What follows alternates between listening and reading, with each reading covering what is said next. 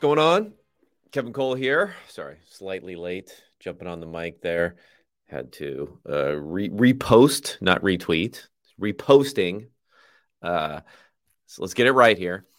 Let's get the nomenclature right. Reposting my notification that I'm jumping on YouTube. For those of you who are not on the YouTube, let's get up on it. YouTube channel for Unexpected Points. You can drop questions in the comments, all that sort of stuff on there if you want me to address anything in particular during the show.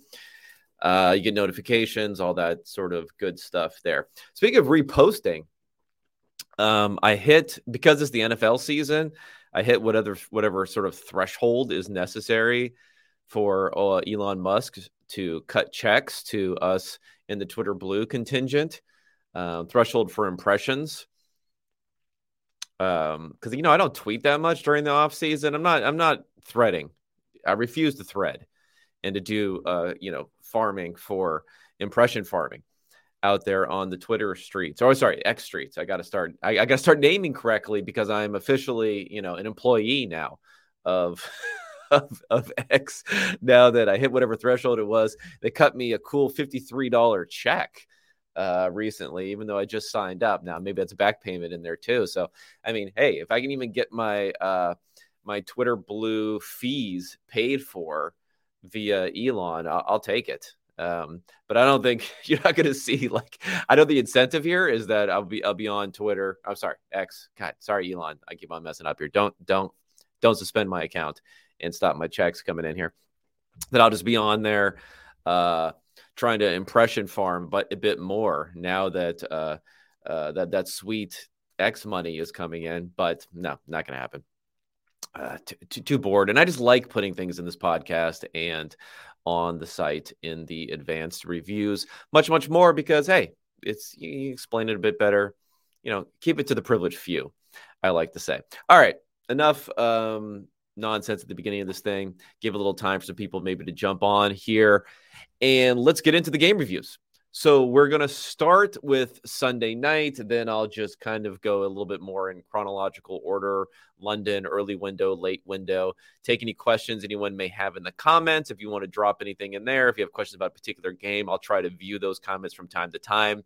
I don't like to have it, constantly be viewing it, or then it kind of interrupts my flow here, as this is a solo production, which doesn't really allow me to spend any time looking at other stuff while I'm doing this and still keep the numbers coming. Okay, so as part of this review, if you're watching on YouTube, I'm going to throw up my I guess throw up, maybe is that the right word. I'm gonna toss up here my advanced reviews on the screen so you can see them, even if it's maybe it's not. Maybe I need to make it even bigger. I guess it's as big as it gets. That for you to see the different numbers. This advanced review for Sunday Night Football I made free to the public, so all the information is there. It gives you a little taste of what's available for all the different games. I also had a little strategic partnership with Betting Life, which is part of Fantasy Life, part of the Matthew Berry empire that he is building outside of, now that he's no longer an ESPN dude. Matthew Freeman's my guy, works over there. He's going to be posting some of the unexpected points content, really some advanced reviews, just tossing a couple of those onto the site that people can check out. And then, we'll see. We'll see if it ends up flowing through as far as anyone coming from the newsletter and actually signing up for my stuff. All right. But for now, free here, advanced review, Sunday Night Football. Let's start here with Bills Giants. Sloppy game, ugly game, right? It was, I guess it was what, 6-0 at half. And of course, we'll break down what happened at the end of the half, all that sort of stuff. Ended up being 14-9. Now, the way to think about this, and I have it, the Bills still being the better team here by about 4 points versus the 5-point actual point differential. That may seem weird when we're like game watching and we have our game watching caps on and we say, well, the Giants had the ball on the 1 yard line twice and got 0 points. Therefore, we take whatever the final score is and we mix in some other stuff, and then boom, we get what we want there. Well, this isn't quite how it works according to my adjusted scores. My adjusted scores give more credit to teams For success rate, having a higher success rate, and the Bills' success rate in this game was about 5% better than the Giants. They were 47.6 versus 42.9. So there's that there. They were more successful on a play-by-play basis. They were also like trying to actually do something a bit more as far as down the field is concerned.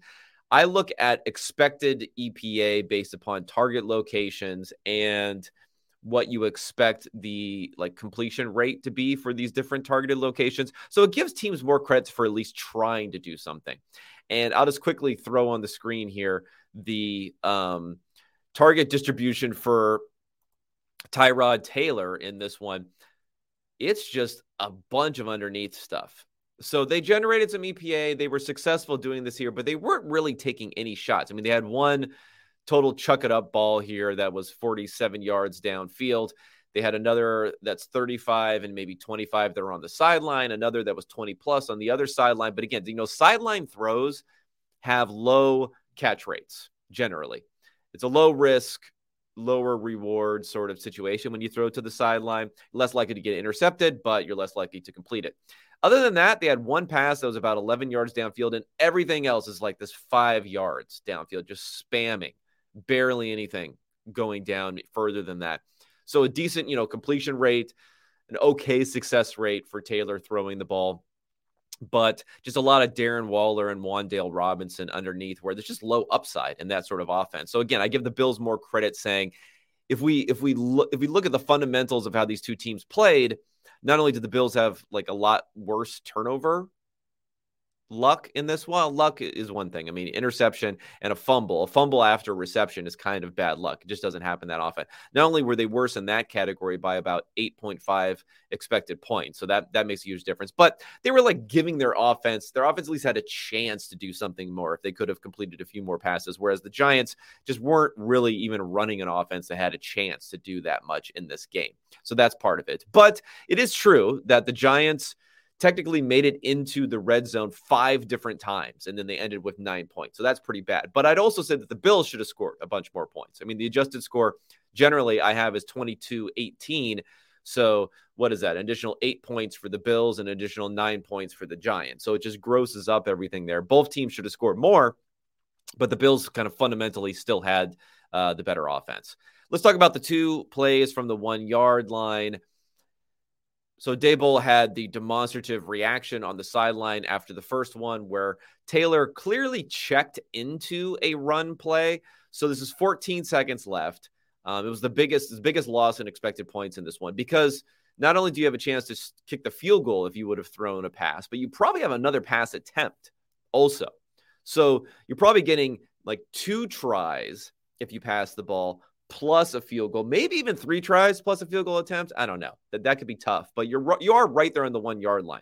So it's possible you get 2-3 tries at the end zone plus a field goal attempt. So that explains why on 1st and 1 first and goal from the 1 with 14 seconds left, the expected points is 5.2. It's pretty high.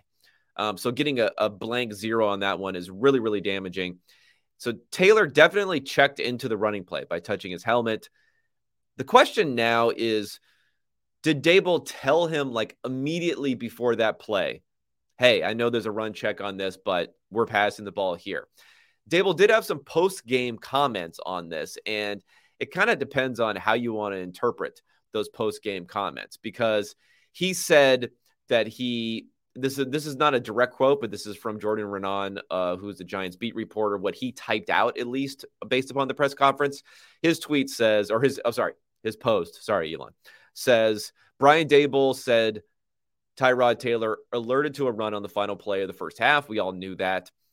Said he communicated to his quarterback to pass in that situation. Now, communicated to his quarterback, I would want a little bit more details. Like, was it immediately before the play? If it was immediately before the play, I have no problem with Daboll kind of throwing Taylor under the bus here, as people are saying. I don't even think it is a bus under throwing necessarily because, like, if he told him, hey, don't chuck into a run play, and then 5 seconds later he checks into a run play, toss away. Now, if he told him at the beginning of the drive, although even telling someone at the beginning of the drive, like, how do you know you're going to get that specific situation? He's just like, oh, we have conversations normally where Taylor knows not to do it in those situations. Well, that gets a little bit more questionable. And I think Daboll's got to take more of the blame on this one and not put the blame squarely on Taylor like he is in this one. Either way, they come away with 0 points, 5.2 expected points lost, 12.4 win probability lost on that play. And then we get to the end of the game. The other one at the end of the game, the estimation by the NFL Faster crew over there, the NFL Universe crew for their model, the win probability model was about a 52% win probability going into the play. That sounds about right. I mean, if we think about it, a 2-point conversion is normally somewhere in the mid 40s, depending upon the offense. So we get a yard closer. We don't have the greatest offense with Taylor, all this sort of stuff. I think 52% sounds pretty close, maybe a little bit higher on that one. And of course, they don't convert. So they go from 52% win probability to 0 after that play. Clear hold on the play or pass interference, depending upon, I mean, the hold kind of initiated before the pass was even thrown, and then there was pass interference afterwards. So either call could have been appropriate on there. I will say, and this might be too galaxy braining this sort of situation, but you think about it from a game theory perspective. It's 1st and goal at the 1. If you commit a penalty and you're on the defense, a pass interference or a hold, whatever, worst case scenario is you run it back. 1st and goal from the 1 play to go. 0 seconds on the clock. Worst case scenario, right? So if I were a defensive coordinator in that situation, I would say, unless you're certain that it's going to be an incomplete pass at the catch point, and you're right there, or you can knock it down, you're 100% certain, don't pass interfere, but you might want to just like hold on every play, just initially. And it's just hope that one time they don't call it, right? Just hope they don't call it one time. Sure, you're going to have some bad situations where there would have been an incomplete pass or it would have been a sack or something would have happened if you didn't hold, and maybe you get the call there and blah, blah, blah. But still, like, you're in this situation where you can do it on every play. That kind of opens up, if that's the game theory optimal strategy on defense, then on offense, you might want to say to yourself, well, you know what? Maybe the game theory optimal play here is just to run the ball. You got one play either way. The ability for the defense just to commit another foul on the run play is pretty hard. I mean, they can do defensive holding and like just grab an offensive lineman and pull them out of the way. So they could do something like that, and maybe they should. So maybe that's like another layer to this game theory optimization. But I think generally, maybe the 52% kind of overvalues the Giants' chance of scoring here because the defense can just foul. Just foul. And, the Bills are at home. And if you're a referee, even if you're the most unbiased referee possible, like, how many times are you going to throw the flag in a row when you just threw a pass interference to get them down to the 1 yard line? And that pass interference to get them down to the 1 yard was maybe a little bit more questionable. I think it was pass interference, but it was definitely more questionable than grabbing the jersey and pulling down on the last play. So, it's a tougher spot for the Giants in that situation than some might think, because the defense has this advantage of just being able to foul. There's no like running the clock advantage there, because we're already at 0 seconds that you could also say the defense could try to use with fouling, although that's been corrected somewhat in the rule book. But we still haven't corrected the ability for the defense to just play this game out and be like, we're not going to give you an open pass on this last play, no matter what. But again, that was the 4th most impactful play by expected points. So if you look at the expected points on these 2 plays combined, the 2 failures at the end of half, it's 9.3 expected points. So that's a pretty massive number. Now, the thing is, the Bills also had 2 big negative plays. The Gabe Davis fumble was 4.4 expected points. Interception targeting Dawson Knox with about 2:30 left in the first quarter was 4.2 expected points. That was a big one because it was on 1st and 10 also on that one as a tipped pass that went up and was caught. So that bad luck maybe, counterweights some of the bad luck for the Giants as far as those end of play situations is concerned. Overall, Bills' offensive efficiency was still actually about 50th percentile, despite the fact that they couldn't, despite the fact they had those big turnovers in the passing game. They ran the ball pretty well. 0 design runs for Josh Allen. So that's something interesting. I mean, they're probably trying to keep him healthy. He got a little banged up in this one still. Scrambling, obviously, he's still doing in his insane sort of way. He got tossed down on the ground on a kind of a BS, but I think a hard call to not make because of the way he fell down. Roughing the passer, I don't know. Who knows? It could be one of these situations where he comes out of the game and figures out he has a concussion later. So he did get banged up a bit, and he's not running as much, which is interesting, especially for the fantasy football heads out there. Overall, positive 0.1 EPA per play for Josh Allen. So, okay. Taylor was basically flat. Not really exciting numbers for either guy. Not a lot of air yard EPA for either guy. ADOT 6.9 yards for Taylor, 8.8 for Allen. So now the Bills get to 4-2. They look kind of bad here, but the 49ers also look kind of bad. So at the end of this week, I haven't run the numbers yet, but I have a feeling the Bills might still end up being number 1 in my power rankings. And, people aren't going to like that, but they'll like it more so than if they would have lost this game. And been 3-3, and then I would have had to hear like how I have them number 1 in my power rankings based upon that. All right, let's go to now the early window. We'll start in London, Tennessee, the documented home team for this one. Although I think I mentioned that my numbers like Tennessee a little bit as far as betting is concerned. It seemed like everyone on the planet was on the Ravens, betting on the Ravens in this game because there were so many complaints about how the fact that the Titans could have covered at the end if they went for the touchdown rather than the field goal. They had first and goal from inside the 10, I think, and didn't end up getting a touchdown out there at the end. Instead, kicked the field goal, I think, on third down, which is, it's kind of a wild concept there. I'm not sure if that put them in a better position or not. And then, tried to get the onside kick afterwards there. So, yeah, I get it. But I also said that I wouldn't necessarily bet on the Titans because I didn't like the fact that they didn't come over to London until so late versus the Ravens, who had been there for multiple days and really had been able to acclimate themselves a little bit better. But why do my numbers say that this game was actually a little bit tighter than the 8 points? I have it as a 4-point differential on this one, which sounds surprising because everyone probably thinks the Ravens crushed them by even more than that. Well, success rates were pretty similar.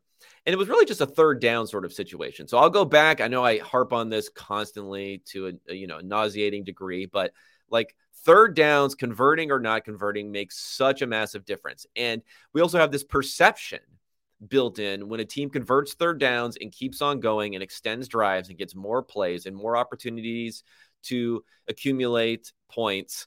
We tend to give like a little bit too much credit for being able to convert these third downs, or a little bit too much blame for when it doesn't happen. Teams are generally within a pretty small delta when it comes to converting third downs or not. There are some teams that are really, really good or really, really bad, but normally it aligns with kind of the overall offensive strength of the teams. And in this particular game, from a success rate standpoint, the overall offenses were pretty equal. It's just Titans 1 for 9 on third down. Okay. Those are just drive killers, especially when you're a team that likes to run the ball. You got to convert those third downs. These were not difficult third downs. They were 0 for 4 on third downs where they have 5 or fewer yards to go. We're talking about a 3rd and 1, a 3rd and 2, a 3rd and 4. I think it's 2 3rd and 2s and a 3rd and 4. I mean, you're just 0 for on those. Hugely, hugely negative for the Titans on that one. And that's why the Ravens outperformed them by about 10 expected points on these 3rd and 4th down, late down, high leverage situations. Those look to us like, Lamar Jackson making plays, which is part of it. He is good in making plays. He's not extraordinary on 3rd and 4th down, but he's good at scrambling, making plays. And the Titans just inability on an extended timeline out to infinity to be able to make these plays. But the reality is, hey, it goes up or down a little bit in this one. Also 2.6 EPA advantage on special teams for the Ravens. Tucker didn't really have any difficult kicks, but he was 6 of 6. on his field goals. And there was a 70-yard punt return by Devin Duvernay. And there was also a muffed punt that was recovered by the Ravens. So the Ravens got, a lot of different advantages there too. Again, that's all kind of built into our perception when we're watching the end of the game saying, how could this possibly be so close? Well, those are pretty high variance types of plays when it comes to the punt return and the muffed punt that went against the Titans that just won't happen on a week in and week out basis. If you look at the top plays of the game, Jackson did have an interception for 4.5 expected points. That was pretty negative. They did have a big play offensively for the Titans that maybe you could say was pretty fluky, a Derrick Henry 63-yard run. They did have a 48-yard screen play or swing. I don't know if it was a swing or a screen to Tyjae Spears, to the running back Tyjae Spears, when Malik Willis came into the game. That was 48 yards, and it was also in a situation where the win probability was very low. 2 minutes remaining, down by 9 points for the Titans. So I adjust out some of that when the win probability is low, but not a ton of that when the win probability is low. Jackson's numbers were also hurt by a rushing attempt. 3rd and 1 from the 1 yard line, took a -4 on that. They had to end up kicking the field goal. That was 2.7 expected points lost on that one. Tannehill also took a bunch of sacks. So if you take the combined sack lost, and this is like Willis was really trying to prove the sacks are a quarterback stat by just coming in there and taking, I think it was 3 or 4 sacks when he dropped back like 12 times. 9.3 EPA lost on sacks for the Titans. So Tannehill has a tendency to hold the ball too long and take sacks, and especially in that play action offense. Willis really has a tendency. Like Willis, when he goes back to pass, I'm like, how is he even going to accomplish anything down the field? It looks so bad. So yeah, bad there, and didn't really give their team a chance to win that much at all in that regard. And Jackson, again, it's one of those things where I see a lot of praise for Lamar Jackson online. I think the offense was doing nothing. They were very bad running the ball outside of Lamar Jackson. And even again, Lamar Jackson had that kind of run on the 1 yard line that didn't end up doing well. So they did have a 70th percentile drop back passing game in this one, despite the most negative play of the game being a Lamar Jackson interception, and another really negative play being the run play. But overall, 0.018 EPA per play. It's kind of like good, elite-ish sort of number, but not really an MVP sort of number. That's how I would look at it. And again, the mistakes there without enough counterbalancing for the rushing. Now, he did produce a decent amount of like pass EPA outside of the mistake. So that's something that hadn't really happened in the past for these last games. So the offense looked a little bit better there. But I don't know, man. I know people complain about the Ravens running too much near the goal line, but I wanted to see actually more just Lamar Jackson runs. I still think we need more Lamar Jackson running in this game. And I know they don't want him getting injured. I know it's a new offensive philosophy. I know all of that sort of stuff, but I don't know. We got to do something. My prediction is it's going to be Will Levis time coming out of the bye over the next week. The Titans are taking the bye post-London. Malik Willis is just not it. I'm sorry. I know he had okay efficiency in this one based upon that screen pass and some scrambling around that he's doing. But no, the guy, he's in his second year and he still looks as lost as ever when it comes to taking sacks and being able to execute the offense. Levis hasn't been active so far this year. He's been the emergency quarterback so far. I know he had some injury stuff in the preseason camp, that sort of stuff. Hopefully it's been resolved. And I just think you need to start Levis now.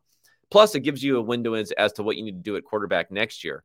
You didn't invest a ton in them. I know people view quarterback picks very differently from how they view any other picks.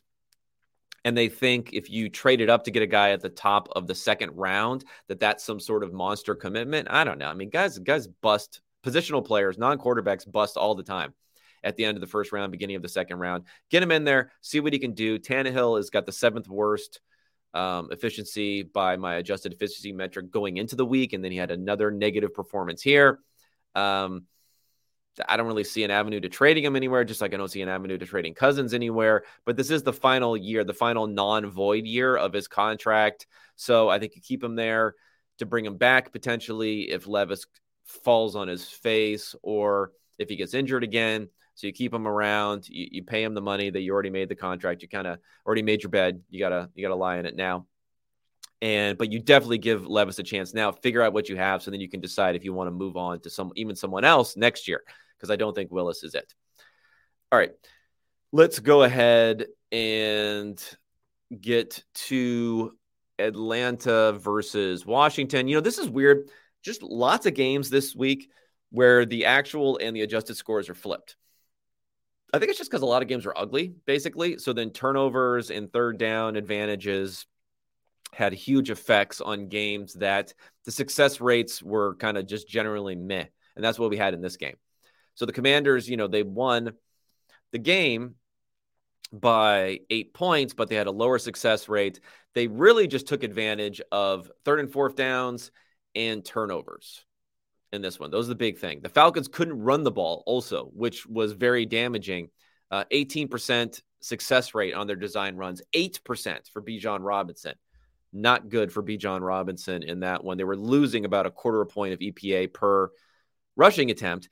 What's weird is the passing game actually wasn't that bad. I think there's an impression, probably if you watch Red Zone like me, where every time they cut to the Falcons, it seemed like Desmond Ridder was throwing an interception, and then they would cut to Arthur Smith on the sideline with this pained look on his face. So maybe he had enough pained looks in this one to make a move at quarterback. But, overall, the passing offense wasn't that bad. It was only slightly negative by EPA, about equal to what the Commanders had done with this one, and a much higher success rate.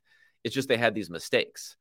If you look at the interceptions, 5.9 expected points lost to targeting Van Jefferson, another 4.9 targeting Drake London, and that was from the 7-yard line. That was right in there in the end zone that I think we all saw on Red Zone at least. And then another one from the Washington 34-yard line, 3rd and 1, an interception targeting Bijan Robinson. There was another 4th down play where Ridder tried to get the ball to Bijan that was 3 EPA lost on a 4th and 3. And I don't know, this is the Washington 48 where Ridder is like, you just knew almost immediately when you saw Bijan out.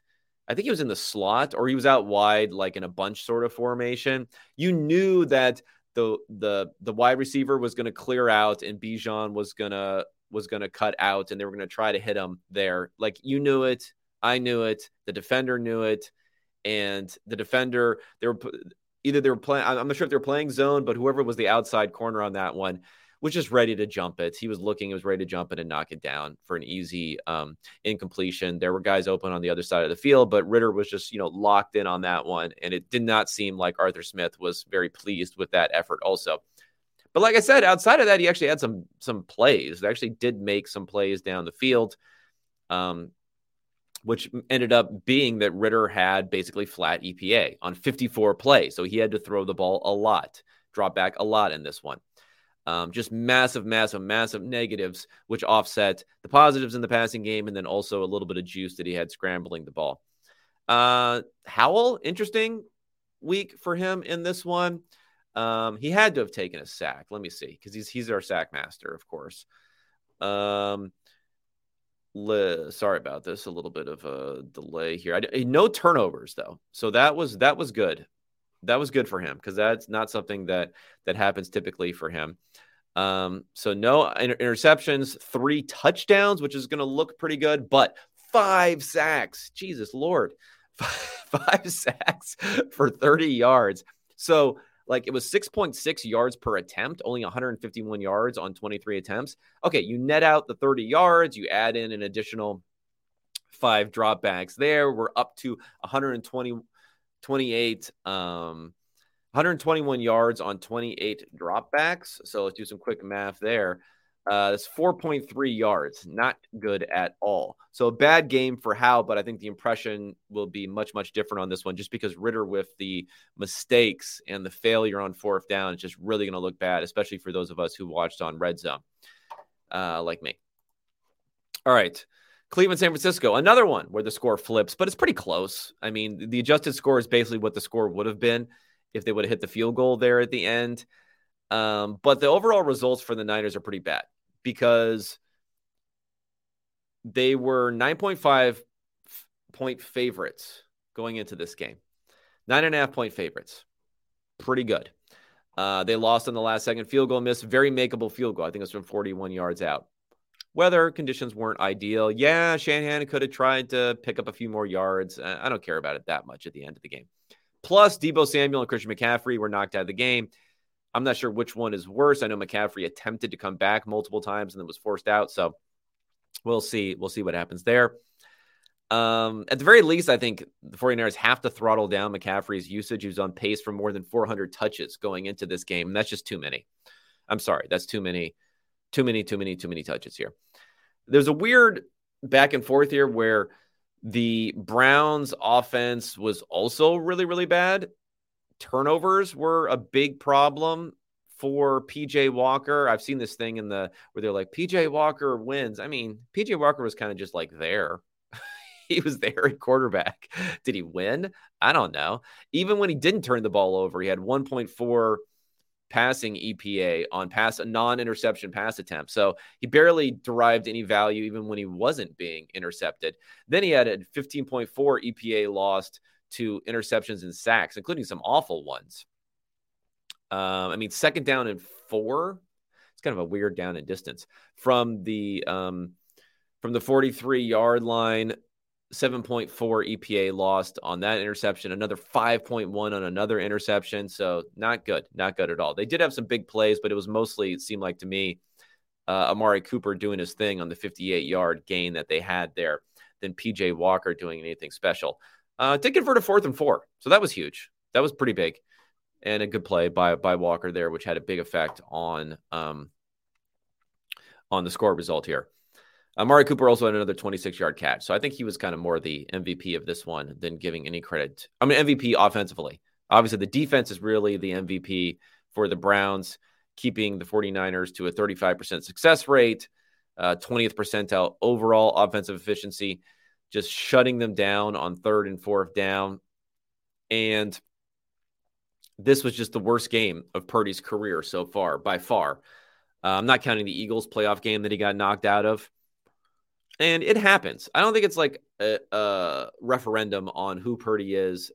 And it's like, oh, if he doesn't have his weapons and he's on the road and he's placing a good defense, he can't be good. Well, it happens to everybody sometimes that they don't play well. And even at, negative 0.22 EPA per play, it isn't god awful. I mean, it's bad. Negative 14% CPOE, that's pretty bad. Couldn't complete any passes there. But he didn't have a ton of mistakes. He just couldn't generate anything in the down-by-down basis. I mean, negative EPA, even if you take out the interception pass attempt. So that's not good. Prior to this, though, so he lost 8 expected points in this game overall. Prior to this, Purdy only had one other game with negative expected points lost, one other game with expected points lost, and that was only 0.3 in Week 7 last year against the Chiefs. So this is like by far, far, far, far and away Purdy's worst game. Obviously, first regular season loss also with Purdy as a starter. Now, if Deshaun Watson can't come back, and I guess the word is he will come back next week, I don't know. I mean, I know PJ Walker won this game and they're not going to move away from him. And I know Dorial Thompson-Robinson DTR looked awful, awful, awful last week, but he looked okay in the preseason. And I don't know, like PJ Walker's not giving you much anyway, even though he got this victory. I mean, he was negative 0.36 EPA per play. Just bad. Really, really, really bad in this one. I mean, tough matchup, but tough weather, but still really, really, really, really, really bad. Okay. Cincinnati, Seattle, like a slog of a game here. I mean, teams were better from a success rate standpoint than the final score of 17-13 to the Bengals. I had it being basically a flat game between the two teams. The Bengals are just passing a ton, but not throwing the ball down the field. 22.4% over expectation, their pass rate in this game. They continue to lean into that. And I mean, I guess if they can't run the ball and they had a 55% success rate passing the ball, it's okay. But, they're just so low upside sometimes in this passing game that when you have a interception, then it's tough to have much value, have a ton of value in this particular game. If you have an interception, if you take some sacks like Burrow does, then, it's not going great. Now, the The Seahawks were down most of the time, so Geno Smith had 52 plays that he was involved in here, dropbacks that he was involved in, so he had a lot there. Geno, do we got to start talking about Geno? I mean, it's not a greatest game on the road against the Bengals, but, I'm a bit of a Geno skeptic versus some others, and I don't think he gets a pass, but he throws like a few really good balls every game, and people get excited about that. But then he takes bad sacks. He took a sack on 4th and 6 here. He makes mistakes. He threw a couple of interceptions, which were the most impactful play of the games. His sack and his 2 interceptions were just like massive win probability losses in this game when they were happening. The 2 interceptions happened on 2nd down, so it wasn't like he needed to force anything there. And he had negative EPA in this game. But he has a great CPOE. He's like Mr. CPOE over results. And I think CPOE kind of aligns with perception and PFF grading and things like that a bit more than the like base truth, which is closer to the EPA per play on this one. I said he ranked 19th in EPA per play. That was at the time. Let me see. I just tweeted it out where he belongs on here. So Geno Smith is now, still 19th. 19th in EPA per play this year, okay? But that's equal to Derek Carr, only very, very slightly better than Sam Howell, worse than Jordan Love, worse than Russell Wilson, worse than Jimmy Garoppolo, worse than Kirk Cousins, worse than, a bunch of people, obviously, for that low in the standings. So, I don't know. Has like Geno earned that much credit to say like, oh, this guy's a top 10, top 12 passer as I've seen him ranked in some places? I don't know. I don't know. He's got good weapons too, right? I mean, maybe not the greatest blocking, but he's got decent weapons there also. All right. Let's get to the next. How about the Bengals lodge a win, but bad game for Joe Burrow. So I thought maybe at 50-1, he was a decent MVP bet. I mean, they're going to need wins. So we'll take the win there, but he's also going to need to start performing. But with Mahomes and Allen not being great, maybe he has a chance to sneak back into the conversation. And Purdy, a really, really bad game. Tua, like good game, but I don't know. I think we're more and more leaning towards not giving Tua too much credit here. So yeah, we'll see how it all plays out there. Texans, Saints. 2013 Texans, my adjusted score. This is a big flip. Goes over to 27-22 Saints. So again, a lot of games this week. That's the case where it flips in the adjusted score. Saints had a higher success rate, but they just lost incremental points in a lot of different areas, especially 8.4 points advantage in special teams and penalties for the Texans. That's a big one. They also had a slight turnover advantage, a slight 4th down conversion EPA advantage.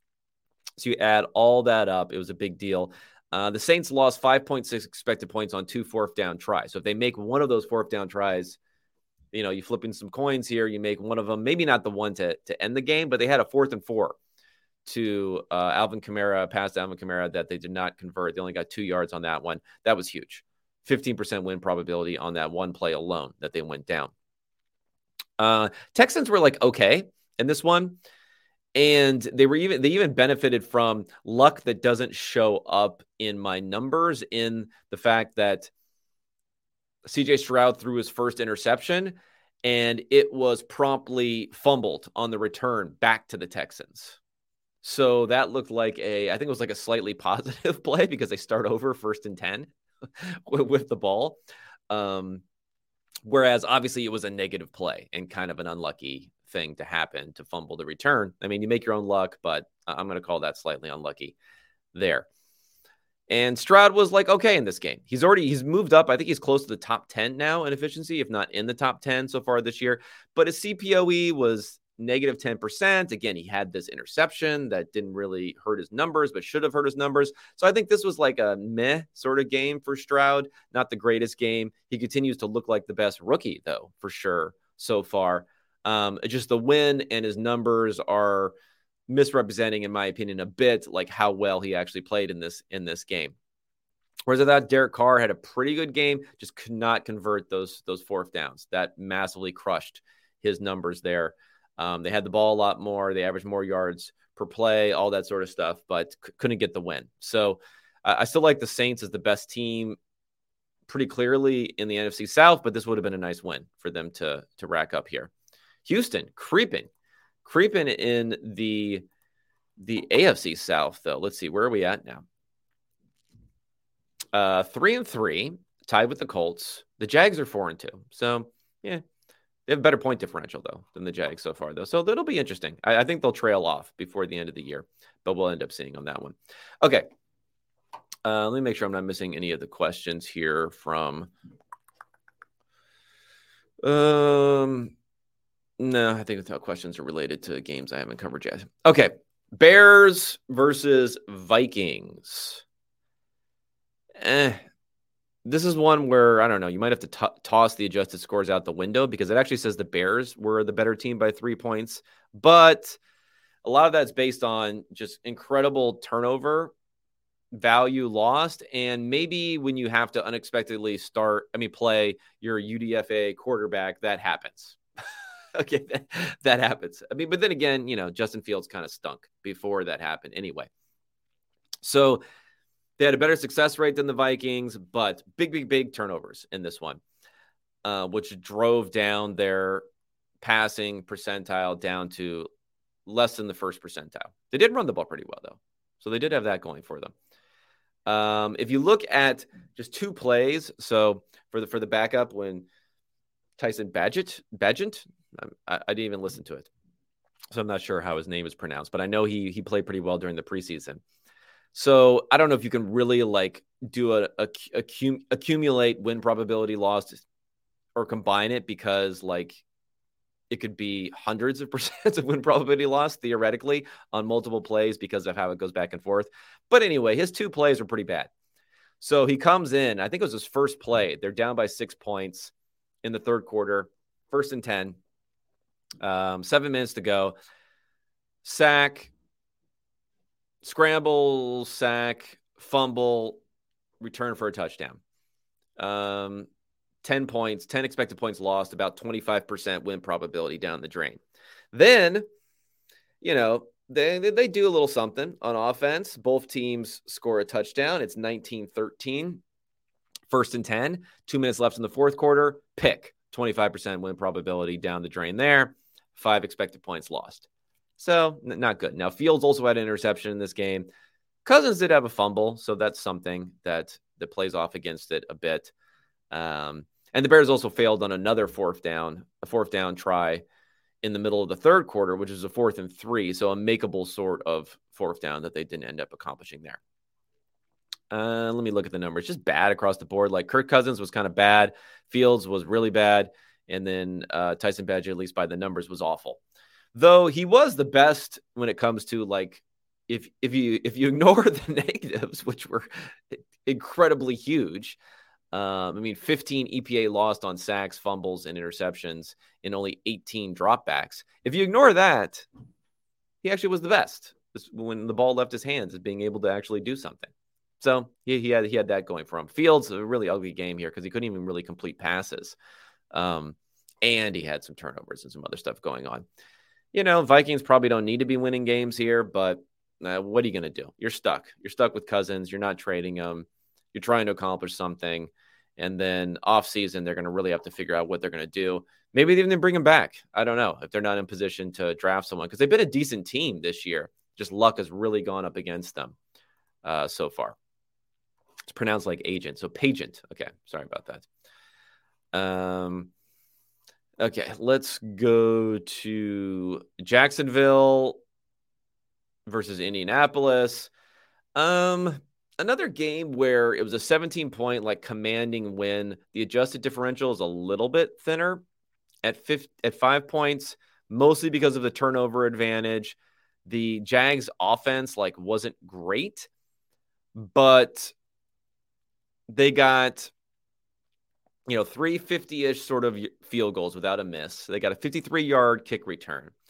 And in their 7 scoring drives, which, let's give them credit. They have 7 scoring drives. They only averaged 33 yards gained on those scoring drives. So they had 12 possessions when you don't even include the end of the half possessions. So they had a lot of opportunity there. They didn't have to go very far on offense. They made all their field goals. They got a big kick return. All those things kind of swirl together to give them a 25-point adjusted score versus a 37-point actual score for the Jaguars. People probably have too strong of a good impression of the Jaguars offense coming out of this game because we see the scoring and we don't necessarily see as much what was leading up to it. Just something to keep in mind on this one. They won the game. They won it, fairly substantially, but not nearly as much as what the score may indicate. So we'll keep an eye out on that one. Also, two of the biggest EPA gains when it came to the Jags, the touchdown to Christian Kirk, and then the other positive play as far as a 3-point EPA game, a touchdown to the tight end Strange. Those were a combined 1.6 win probability gains because they were up by so much so early in this one. I mean, whatever, it happened. We'll give them credit for it, but they weren't the most impactful plays of the game there too. Minshew was kind of bad, negative 0.2 EPA per play, so not good for him. Just huge mistakes. 22 expected points lost to interception, sacks, and fumbles. Not good. And then the Jags protected the ball okay, other than an interception really for Lawrence when he was targeting Christian Kirk. Let me see. I think they did take some sacks though, so that was something that held them down on some of these plays and held down also Lawrence's EPA. Yeah, 3 sacks for 33 yards. So it's pretty substantial there. So Lawrence kind of had like an average-ish game by the numbers, but I don't think that's what's going to come out. I think people are going to have a much better impression. They're going to see the 37 points scored and not realize how many possessions they had and how favorable a field position they had on those possessions. So Lawrence, again, not going to look good by EPA. He'll probably be a top 5 guy in PFF grading, per usual. The last of the early window games, Dolphins-Panthers. Strange game. 14-0 Panthers. They're all high-fiving. They're feeling good. They're on the road. They're 13.5-point underdogs going into this. I kind of like them as 13.5-point underdogs. Didn't cover because they lose by 3 touchdowns here. And then the avalanche just starts. So the Panthers got a pick 6. They pick 6 Mike White in the second half, so they got another touchdown to bring it up to 21 points. But other than that, it was 42. It was basically 42-0 offensive scoring in one direction after the 14-0 start for the Panthers. That really explains everything. 3rd and 4th downs were huge. I mean, the Panthers just could not convert on 3rd and 4th down. There's a 16-point advantage for the Dolphins, who also made a lot of big plays on 3rd down. Yeah, that's like despite the fact that the Dolphins had a 16-point differential on 3rd and 4th down. And that includes losing 9 expected points on a 3rd and 10 with that pick 6.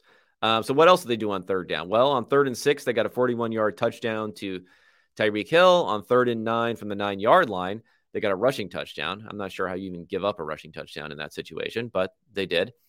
And then Bryce Young failed to convert a 4th and 10, failed to convert a 4th and 2. So that's, those have major negative impact on these different plays and these different games for this game, bringing down Bryce Young. I didn't think Bryce Young looked that bad, although he's going to still be in the bottom 5 for quarterback efficiency. He lost a 1/4 point per play in this one.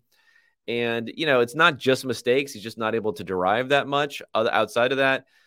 But maybe there'll be some primacy sort of bias where we saw him look good when they were on red zone early in the game. So people will have a somewhat positive impression of him coming out of this, but not great.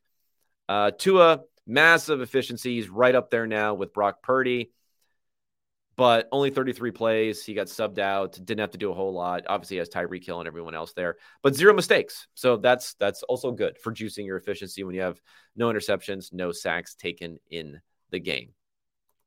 All right, let's get to the late window of 4 games here. We'll start with Raiders-Patriots, maybe the game people cared about the least. Another flip score by the adjusted scores. Raiders 4-point win, but they look 4 points worse according to the adjusted score. Amazingly, the Patriots did not have a turnover disadvantage, which they normally have, but they did have a 3rd and 4th down disadvantage. They were much more successful on a play-by-play basis, but not good not good when it came to what they were able to do on late downs. A little bit of special teams advantage for the Raiders, but not much. So if you look at the Patriots and Mac Jones, they did have the most impactful play of the game, being a bad interception, 5.2 expected points lost, 15% win probability loss. But Garoppolo also had an interception the other way. Garoppolo, like his Achilles heel has been the picks. He's normally bad at picks, but he's been really, really bad this year. I didn't watch this one, but the commentary on it was that it wasn't like necessarily all his fault, but it's a big one. It was a 5 expected points lost on this one, and it continues to hold down his efficiency so far this year. He left the game, Garoppolo, with a back injury, had to go to the hospital for some sort of precautionary measure. So, his injury woes are continuing this year. But Hoyer came in, made some big plays, made no mistakes, and kind of led them to victory in this one. Now, Garoppolo, 0 sacks for him too. So 0 sacks taken by the Raiders, which Patriots defense, come on, let's do something here. And the Raiders couldn't run the ball at all either. So it was a weird one. If you look at Garoppolo on the season, if you take out his interceptions, right, which are massive, but he's had some bad luck with those interceptions so far this year. He actually ranks 3rd in his efficiency behind Brock Purdy and Tua. Hey, I know people don't like any of these quarterbacks as far as being great quarterbacks, but hey, when the ball leaves their hands and is not being picked, they're doing pretty well this year. Jones, he might not be the worst problem for the Patriots, but now they're 1-5, and he's probably the easiest thing for them to do is to replace him and bring in someone else, even though I don't have a lot of faith in anyone else that they have here to potentially bring in. I guess now, like Bailey Zappi is out as far as being the backup, and Malik Cunningham may be in. It looks like he did have a drop back in this one. He took a 5-yard sack. So I don't know. Are they going to turn to Cunningham? I don't know much about him, honestly, other than the fact that he's not Bailey Zappi. So he played for Louisville. He's 25 years old. So he's an old dude. I don't know. Couldn't hurt, I guess, even if it's not really raising your chances of winning, but you need like a Hail Mary sort of upside situation here for the Patriots to have any chance to do anything this season. I don't think they're like tanking this season, even though everyone will say tank for every team that's doing this poorly. I don't think Belichick's in the tanking business. So maybe they bring in Cunningham, see what happens. If he's maybe they got something and you can keep him out there, or if they don't have anything, then he'll help you in your efforts to get a top pick. Okay, Rams Cardinals, kind of boring game here. 17-point win for the Rams, 26-9, 9-point differential. So I say the Cardinals were a little bit better than a 9-point team in this one. Turnovers were a problem for the Cardinals. Josh Jobs is kind of falling apart. The glass slipper is off, or whatever the Cinderella analogy is here. The pumpkin, the carriage has become back into a pumpkin or whatever for Dobbs. I mean, he's always been like a serviceable quarterback, but I don't think we should have expected him to continue to play at the level that he was playing the first few weeks. Kyren Williams, kind of the story of this game for the Rams. 158 yards rushing. The Rams had 177 yards on 27 carries for their running backs in this one. It was weird. The Rams were actually down at halftime, 6-9. I didn't watch this game in great detail because I was writing up the early games while this was going on. But obviously, they put it on them along with interceptions in the second half. So Dobbs had 2 critically bad plays, a fumble loss for 5.5 EPA, and then an interception at 5.9. Boom. That just crushes you. Failed to convert a 4th and 5 also on the Rams side of the field. That hurts. So that brought Dobbs down to negative 0.3 EPA per play, negative 10% CPOE. So just a bad game for Dobbs, but not totally unexpected. Stafford was okay. Stafford continues to play like top 10-ish sort of quarterback, and that'll be enough to get it done in these sorts of matchups. But they're going to have to put a little bit more together if they want to seriously compete for anything going forward. And if you look at the standings right now, where do we got the Rams? The Rams are 3-3. So half a game behind the Seahawks at 3-2, obviously still behind the 49ers, but solidly in that kind of wild card mix. I'm interested to see if they can get there. 21 point differential So they look a lot better than the Falcons, who are also 3-3. The Commanders are also 3-3. They look a lot better than those teams. So if I were going to look at like who deserves wild card spots here, I would put them in the category as a team deserving a wild card spot. I might even put them behind. Okay, so let's say if the Cowboys were a wild card team behind the Eagles, I'd probably put them next. So like they should be that's kind of like second wild card sort of team by how good they are. And I'm saying they're better than the Falcons and better than the Bucks, even the Bucks who are 3-2. And then assuming the Saints win that division, I would like to see no one else make the playoffs from that division. And then the wild cards, I think by team strength should be the Cowboys, the Seahawks, and I mean there's the Cowboys, the Rams, and the Seahawks are left on that one. Maybe the Vikings if they can come through and do well. They're playing well this year, probably better than the Seahawks in some ways. Okay, Jets Philly. Marquee game so far. But again, it's a flip score. We got a bunch of flip scores in here, which happens when these defenses play well, but their offenses stink it up. So they win by 6. It was a 4-point differential by the adjusted score. Massive turnover advantage. Bad game from mistake-wise for Jalen Hurts. I mean, his interception targeting Dallas Goedert with 2 minutes left in the fourth quarter lost 51% win probability. 5.4 expected points. Another interception targeting Devontae Smith in the fourth quarter with almost the entire fourth quarter left to go. But on 1st and 10, that's when it becomes a problem. 22% win probability lost there. 5 points lost. Swift now. 1st and 10 fumble. Remember, these 1st and 10 fumblers are absolutely killer. 4.7 EPA lost. And then another interception. I wasn't watching this in great detail. At least it was 3rd and 8. But still, another interception for Jalen Hurts. So those 3 INTs and that fumble, man, the fact that this game was even close kind of shows you fundamentally like how crappy the Jets offense is, even though Zach Wilson's going to be like, oh, Zach Wilson won another game and he was good against Kansas City. No, he stinks. Okay. At least he didn't turn the ball over, I guess. So that's what we have going for him. But he took 5 sacks. So he still got negative 7.4 EPA on those 5 sacks. It's not like he wasn't doing negative stuff. He didn't generate any pass EPA when he wasn't sacked. So, like, this is like the ceiling for Zach Wilson against a good defense is to be negative 0.17 EPA per play. Not good. Hurts, he continues to offset like the negatives. Like it was one of his worst games as far as all these different negatives are concerned. But because he has they are generating value in the air.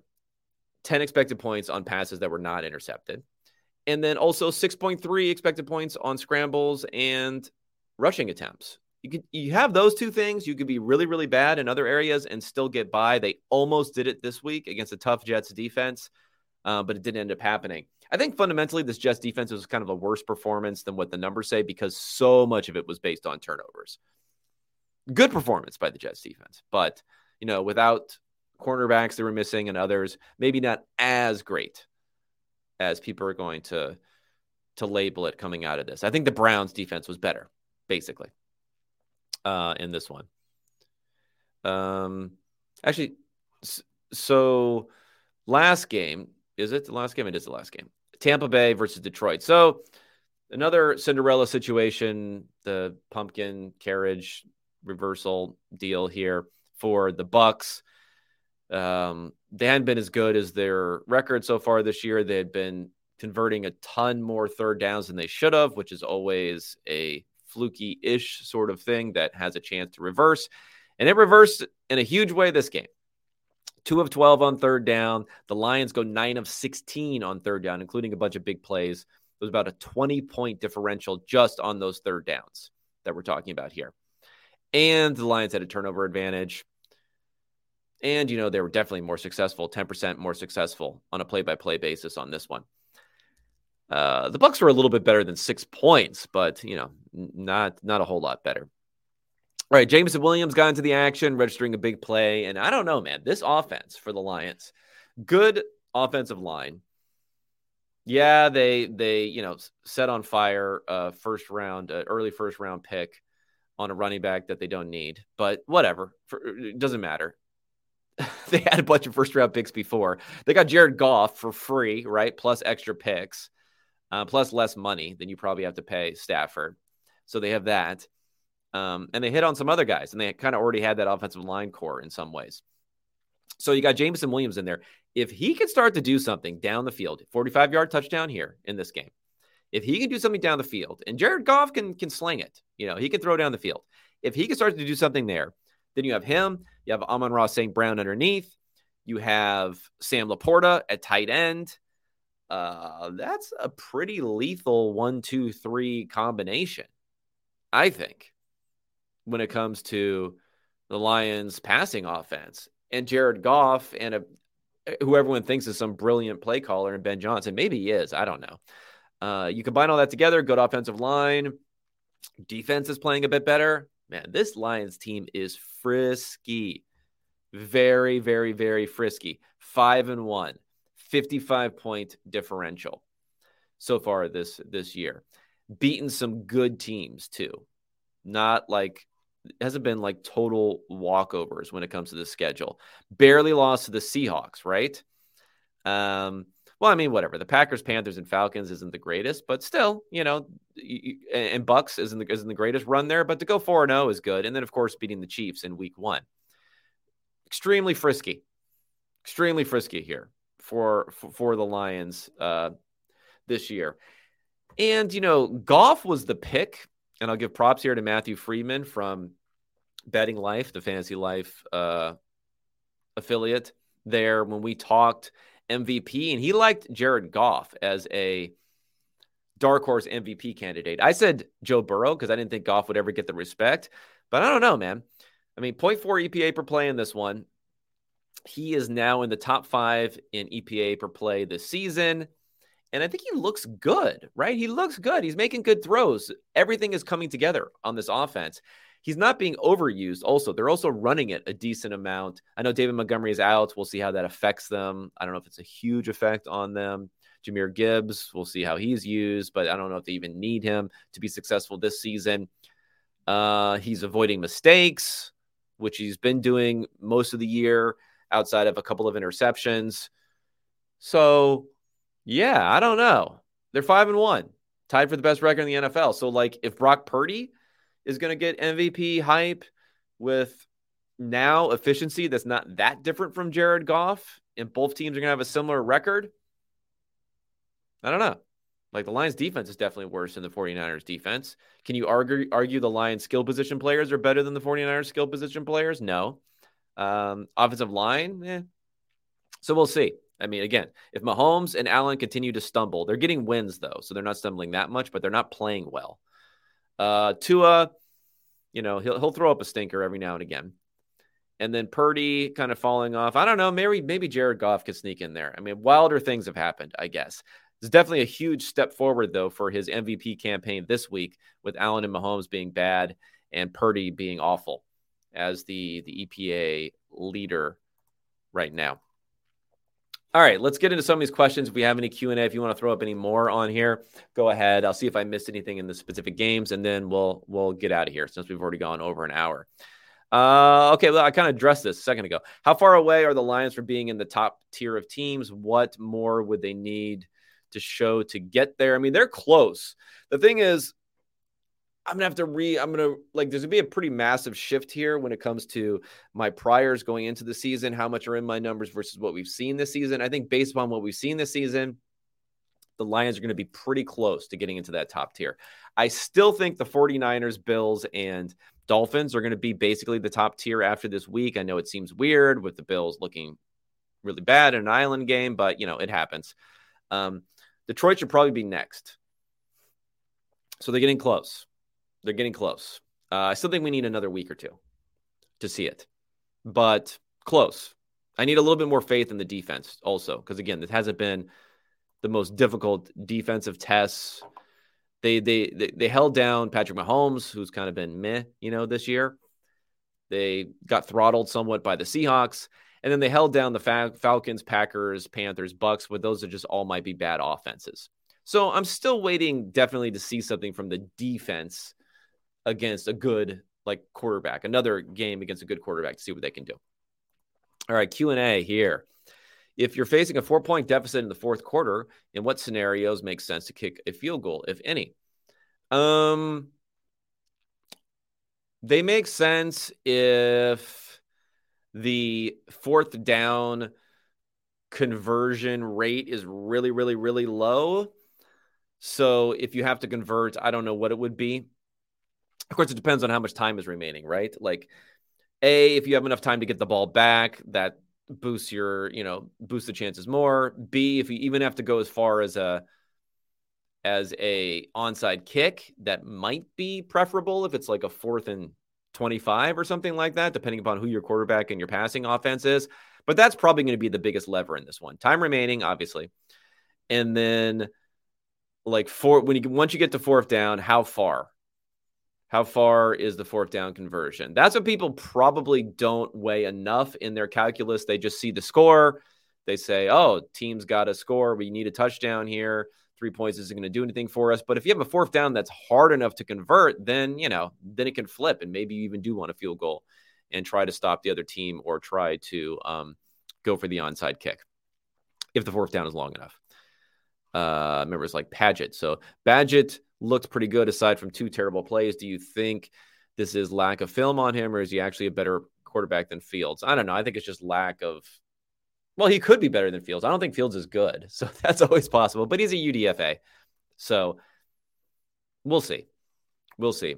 I don't think lack of film really matters that much, honestly, at this point. I think it's more low sample size. Against the Vikings defense, that's do we finally see Will Levis? Yeah, I think I went over this one. I think we do. I think it would be crazy if they didn't go to Levis because Tannehill's injured. I guess did I even mention the fact that Tannehill was injured in the thing? I probably did. But so he's probably injured. They're going into their bye. Plenty of time to ramp him up. Willis is just not it. I mean, he's had a couple of flashes, but man, he just looks lost going back when he goes back to pass. I'd be curious to see how the Bears center graded out, and neither one could snap the ball. Didn't watch the game in that much details. So, Bagent, not Badgett. Sorry, Agent, Bagent. Whatever. I'll get it right someday. What do you think home field advantage is worth this year, team specific or general number for all teams? I mean, I do it. I think I may have mentioned this on the podcast at the end of the week. I do it somewhere between 0.8 and 1.2 or 1.4 in extreme circumstances, points per game, depending upon the team. It is dependent upon travel and field, but not a ton. What's hard to judge, and maybe if a team was actually doing a good enough job on this, that there might be like a specific away team disadvantage that should be calculated. We spend a lot of time figuring out the home field advantage, but I do think certain teams are better as far as how they prepare and travel and all that sort of things. A big one being what we saw with this London game, right? With the Ravens getting out there early and being smart and getting out there early as opposed to what the Titans were doing. I think that's maybe that's an analytical place to look at for some teams, is away team disadvantage, team specific, instead of just looking at, the metrics like how far you have to distance traveled and all that sort of stuff. All right, everyone. Thanks for tuning in. I'll be back on Friday. The Sunday night write-up is free, so go ahead and check that out. See what you're missing. Subscribe, unexpectedpoints.substack.com. I always appreciate everyone who is subscribed there. We're moving up. I think we're in the top 35 or something like that. Substacks, sports Substacks right now. Hopefully continue to move in that direction. I appreciate all the support from everyone out there. Shoot me a note, respond to an email if you have any particular questions or concerns about anything, or follow me on Twitter at Kevin Cole in the dreaded __ after Kevin Cole there. Still haven't figured out what to put in there. Can't put NFL there. Otherwise, everyone, enjoy Monday Night Football, and I'll be talking at you on Friday morning. Thanks so much.